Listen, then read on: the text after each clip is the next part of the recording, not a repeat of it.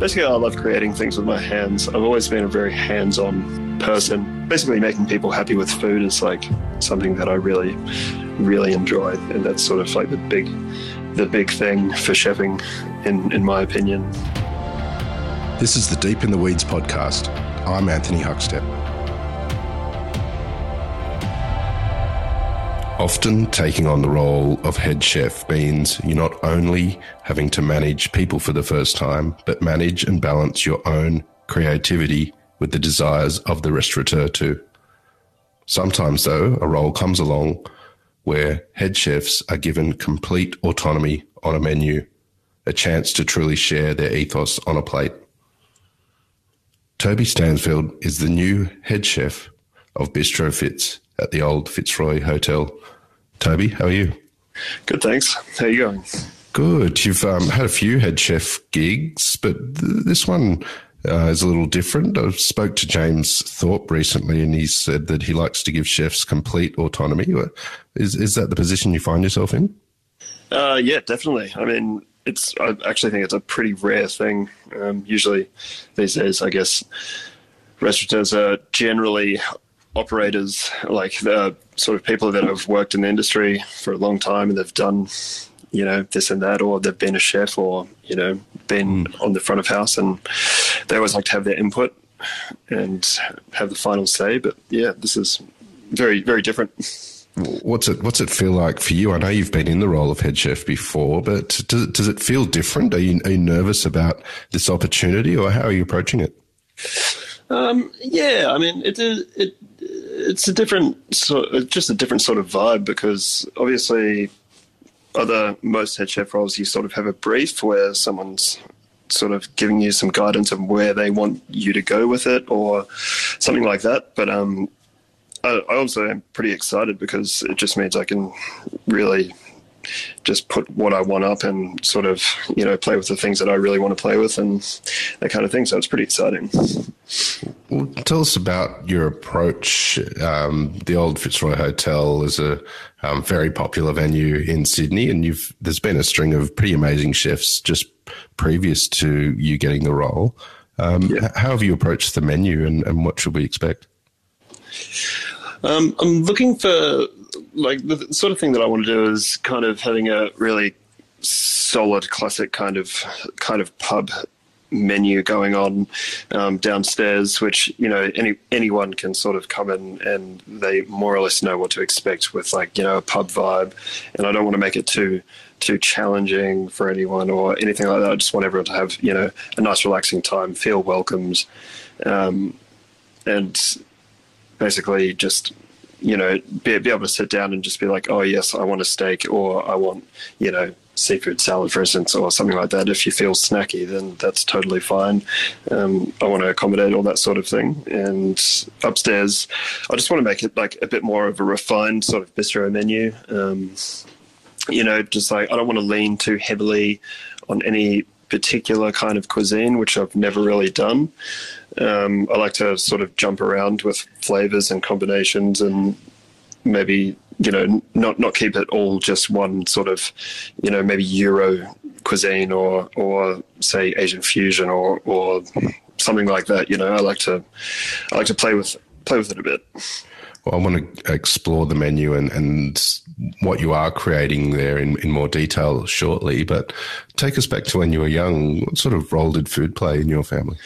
So had a pretty classic upbringing of, my mum was always looking after kids, for over 30 years. She always had kids in the house and cooking, always cooking and that sort of thing for everyone. And my parents also brought in a lot of sort of people traveling around they met who'd like to come and stay. So I think these people had like a huge influence on, she always cooked a lot of worldly things. Like she sort of stopped from cuisine to cuisine. Like she really touched on like Indian for a very long time, like some years, and then went to Thai food for like some years again. And then there was just, bangers and mash sometimes, but yeah, she always had something really, really nice to put on the plate, and I guess that made me appreciate food quite a lot. from a young age. She had a few friends that were chefs when I was in my, before I was 10, I reckon. It was probably the first time I sort of helped one cook, and we, made dinner together, and it was pretty fun. I didn't really realize at the time that it would be such a big part of my life. But it was, I guess that was like the earliest moment that I really had was, maybe I was like 8 or something. I don't know. Yeah. When did you first start thinking about a career as a chef? I was probably in my senior years of high school. It's just having odd jobs, really, like, just making a bit of cash, like pocket money sort of thing. And I started working in kitchens as a kitchen hand, just, because I sort of like the environment. I like the people that I was working with. You always sort of mix with a fun group of people, and it's always, it's always quite fun. So that just like drew me in. And then after doing that for like a year or two, I just got really sort of interested in the cooking side of things, and I just decided to take the leap and just go for it, do an apprenticeship. Do you have any stories from those early years when you were doing your apprenticeship and what sort of impact that had on you? I started an apprenticeship around about when I was 19 or 20. I started in the Sunshine Coast. I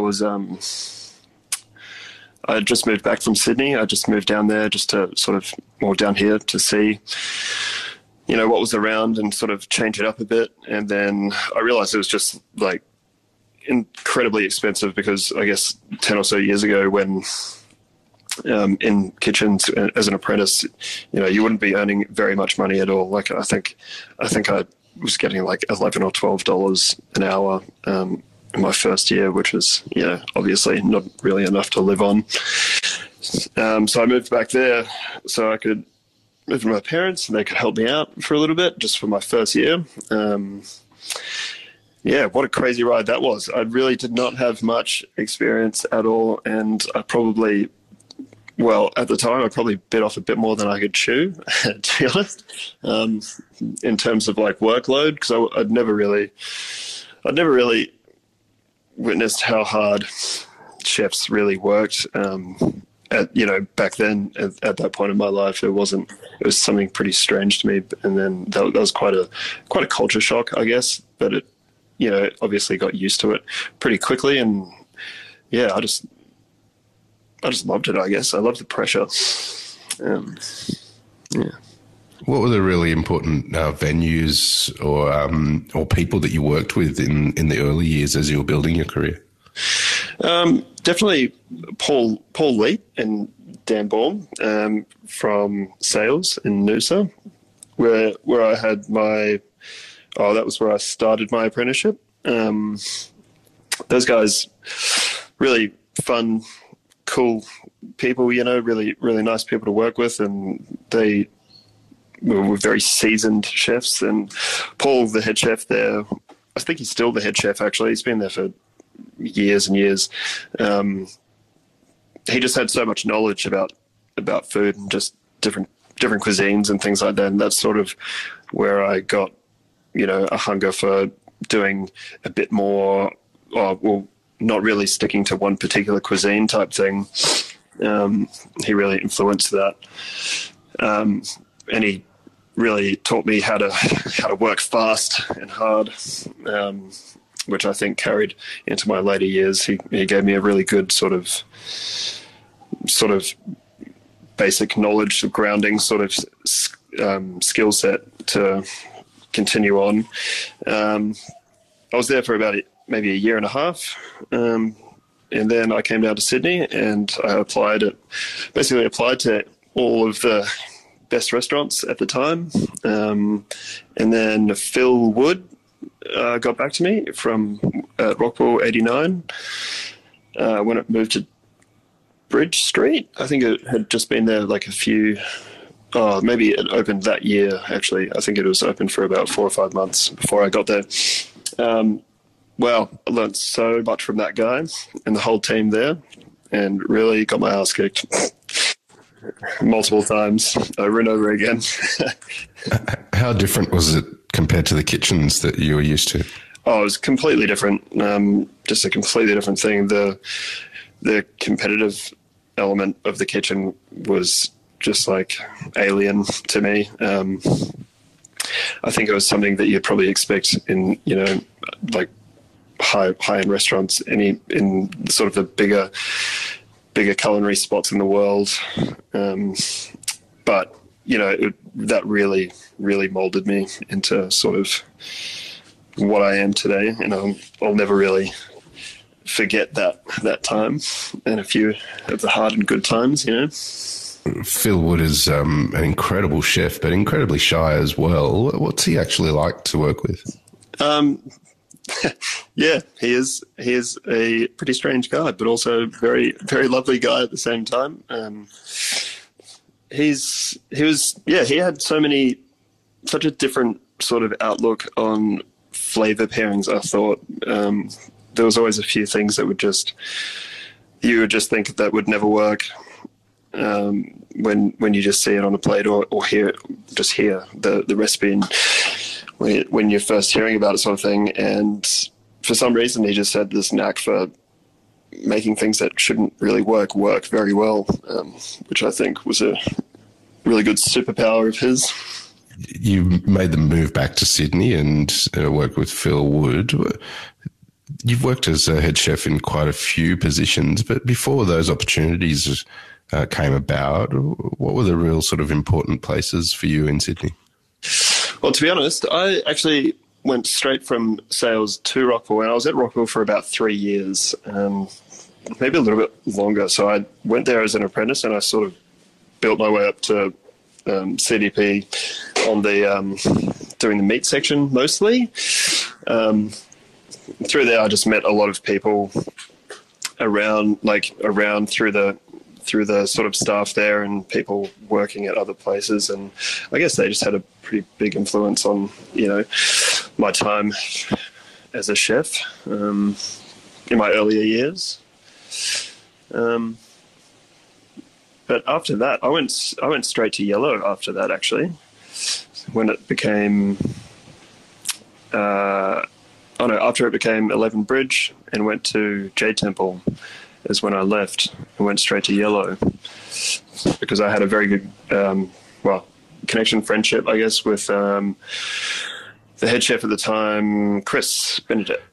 Tell us about that change. Yellow was one of the best, and still is one of the best vegetarian restaurants in Sydney. What was it like changing that focus to just vegetables? It was really exciting, actually. I had really bright bush. I had a really bright bushy tail about it. I was really, really excited to start working with vegetables and see what I could do, or what people would do and could do with, playing with them in different textures and different sort of pairings that weren't your norm, and just making vegetables exciting, which, to be honest, I found pretty hard most of my time up until then. Even when I was working there, still, it was sometimes pretty difficult to come up with something new and, unique, I think, with a focus around just purely one vegetable or a few vegetables on a plate, to make it really pop. Are there any discoveries or vegetables or dishes that you can tell us about that sort of changed that in you and your perception of what you can do with vegetables? I learned a bit about fermenting there. I didn't go incredibly deep, but I did touch base with a bit of fermenting. And I mean, there was one dish I made that was cucumbers, young almonds, and a kelp and what's the other thing that was on there?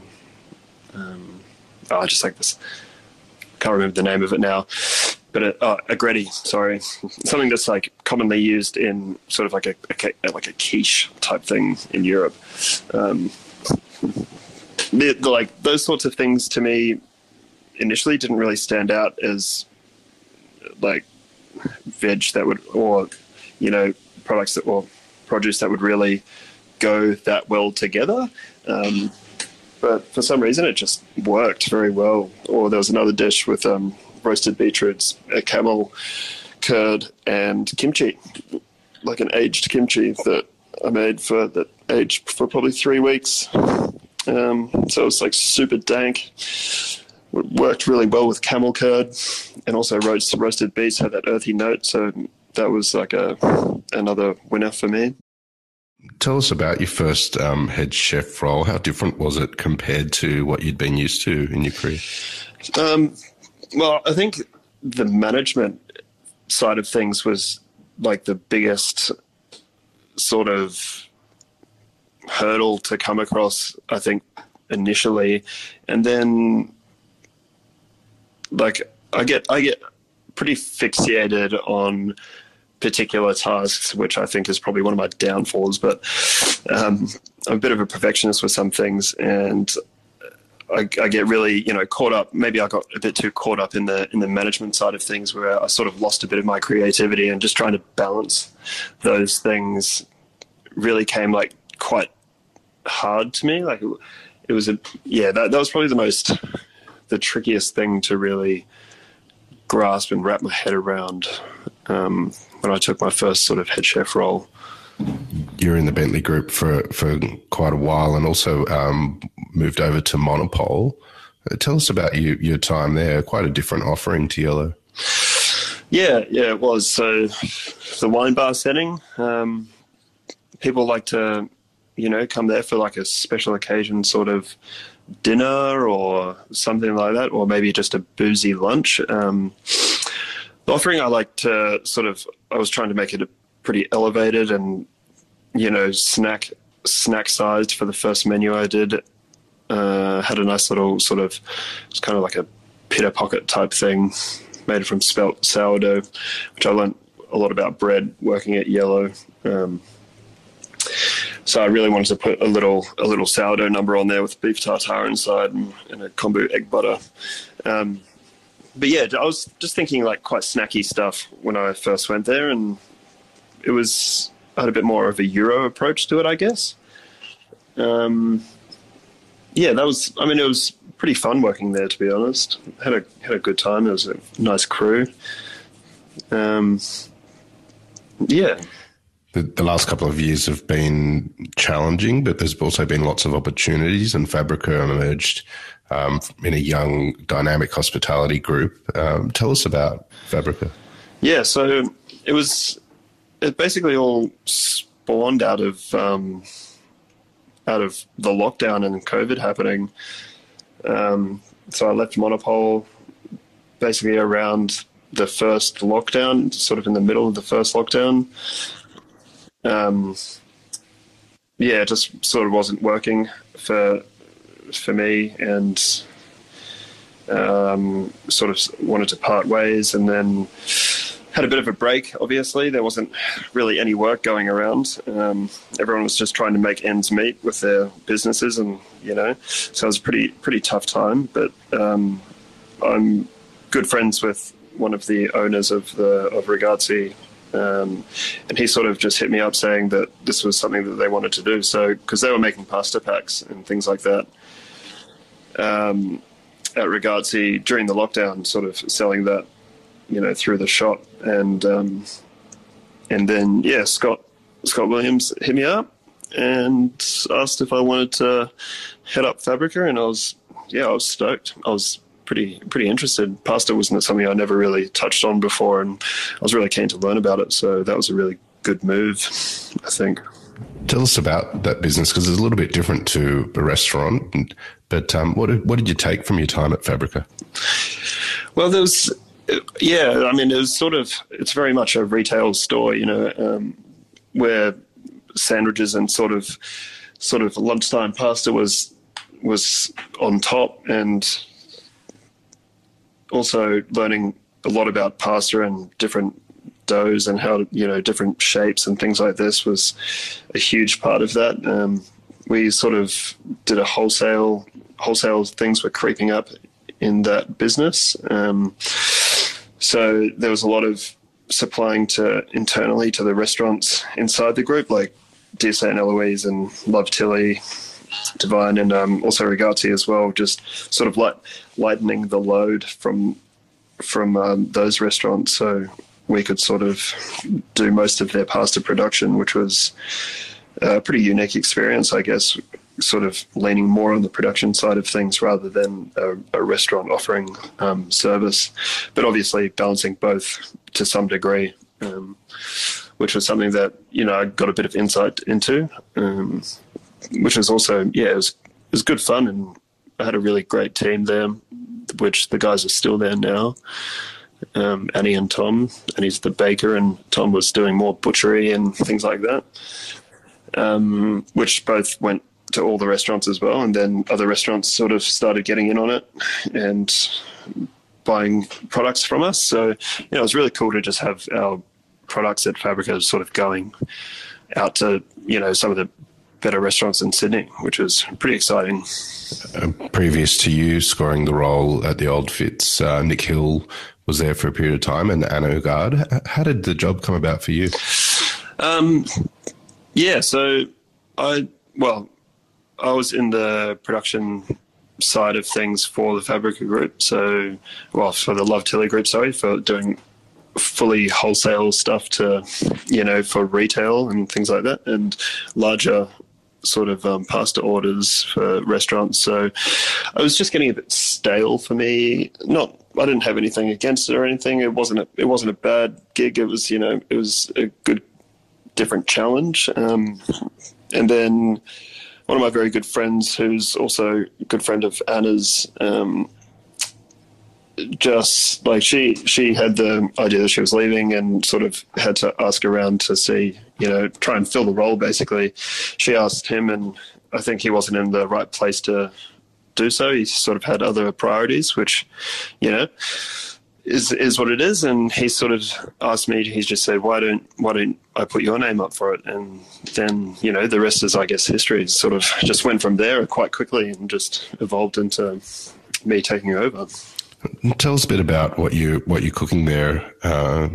They've obviously got the bistro upstairs, but the pub downstairs with very different menus. Can you give us a dish or two from the various areas to sort of exemplify your approach? Yeah. So I want to touch throughout like each menu I'm going to do here. I think I'm going to touch a bit on, you know, Australian nostalgic sort of things. Like on the first menu I'll be putting up, there's going to be an ode to the rooster roll, you know, like the classic red rooster roll, which is something that personally I surfed a lot in my younger years and still do. And there was something that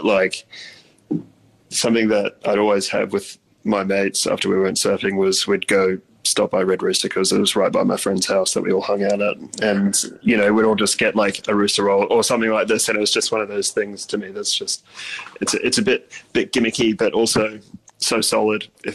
And I just want to make my own sort of one of those down at the pub, which I think is just like a great little pub feed type thing. That some chips and a beer, just how could you go wrong, really?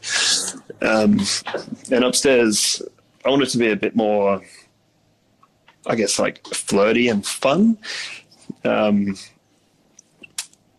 Obviously, like with having my newfound pasta love and experience, I learnt some really cool shapes from Scott, like Truffier, a really cool hand shaped one, sort of rolled into like a little lightning bolt shape.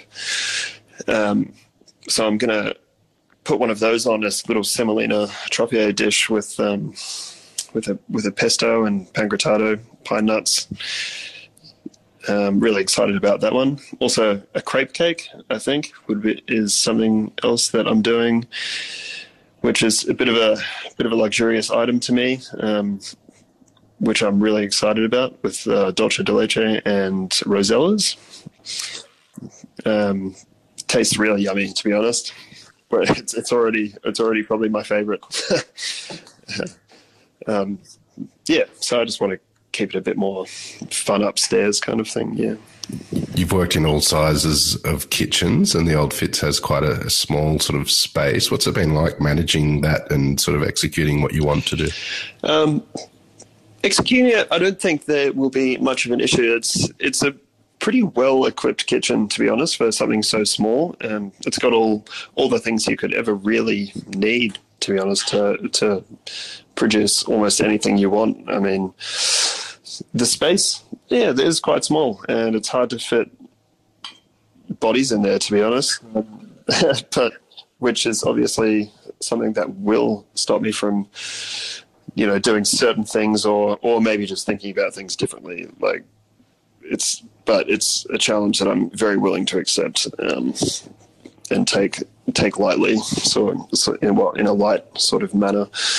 But yeah, it's well fit for a small kitchen. I'm pretty excited about it. At the top of the show, we sort of talked about how, this is a role that's quite rare, where you've got complete autonomy over the menu. What are you excited about, the next sort of year and this role that you have? I'm pretty excited to just be able to play on some of the more gimmicky things that maybe people that have a particular vision wouldn't be so psyched about doing. Obviously, that don't fit into that vision kind of thing. So I'd like it to my menu to jump around a bit and, play on some classics and some fun things and put big twists on them and that sort of thing. So I think like maybe one menu could have, a lot more maybe Euro sort of dishes and the next could have a lot more maybe Asian ingredients involved, because these are things that I sort of, I like to jump around obviously with my food, and I just like to sort of see what's good at the moment and what produce I can get at the moment and what's fresh and nice. And I don't want to I don't want to have an idea set in my head where I can't sort of use the produce at hand, because there's such a big thing around produce at the moment. It's very hard to get particular things, and there's been a lot of hectic weather sort of forecasts and crises that are affecting your average seasons of produce, So I want to try work around that as much as possible. You mentioned that you have quite a strict attention to detail, and you find yourself in a position where you can really share your voice on the plate. What do you love about what you do? I love creating things with my hands. I've always been a very hands-on person in general. I find it a bit, it's a nice release, and especially when someone appreciates something that you create with a vision in your mind, and someone else shares that vision and, really loves it, then it's a huge, huge accomplishment to me, I think. So, yeah, just basically making people happy with food is like something that I really, really enjoy. And that's sort of like the big thing for chefing, in my opinion. Well, Toby, congrats on the new gig, and look forward to seeing what you do there at the Old Fitz. Would love having you on Deep in the Weeds today to hear your story. Please keep in touch and we'll catch up again soon. Thanks so much for having me. This is the Deep in the Weeds podcast. I'm Anthony Huckstep. Stay tuned as we take a deep dive into the lives of the incredible people who ply their trade in the food and hospitality sector. Special thanks to executive producer Rob Locke for making this all happen. Follow us on Instagram at Deep in the Weeds Podcast, or email us at podcast@deepintheweeds.com.au. Stay safe and be well.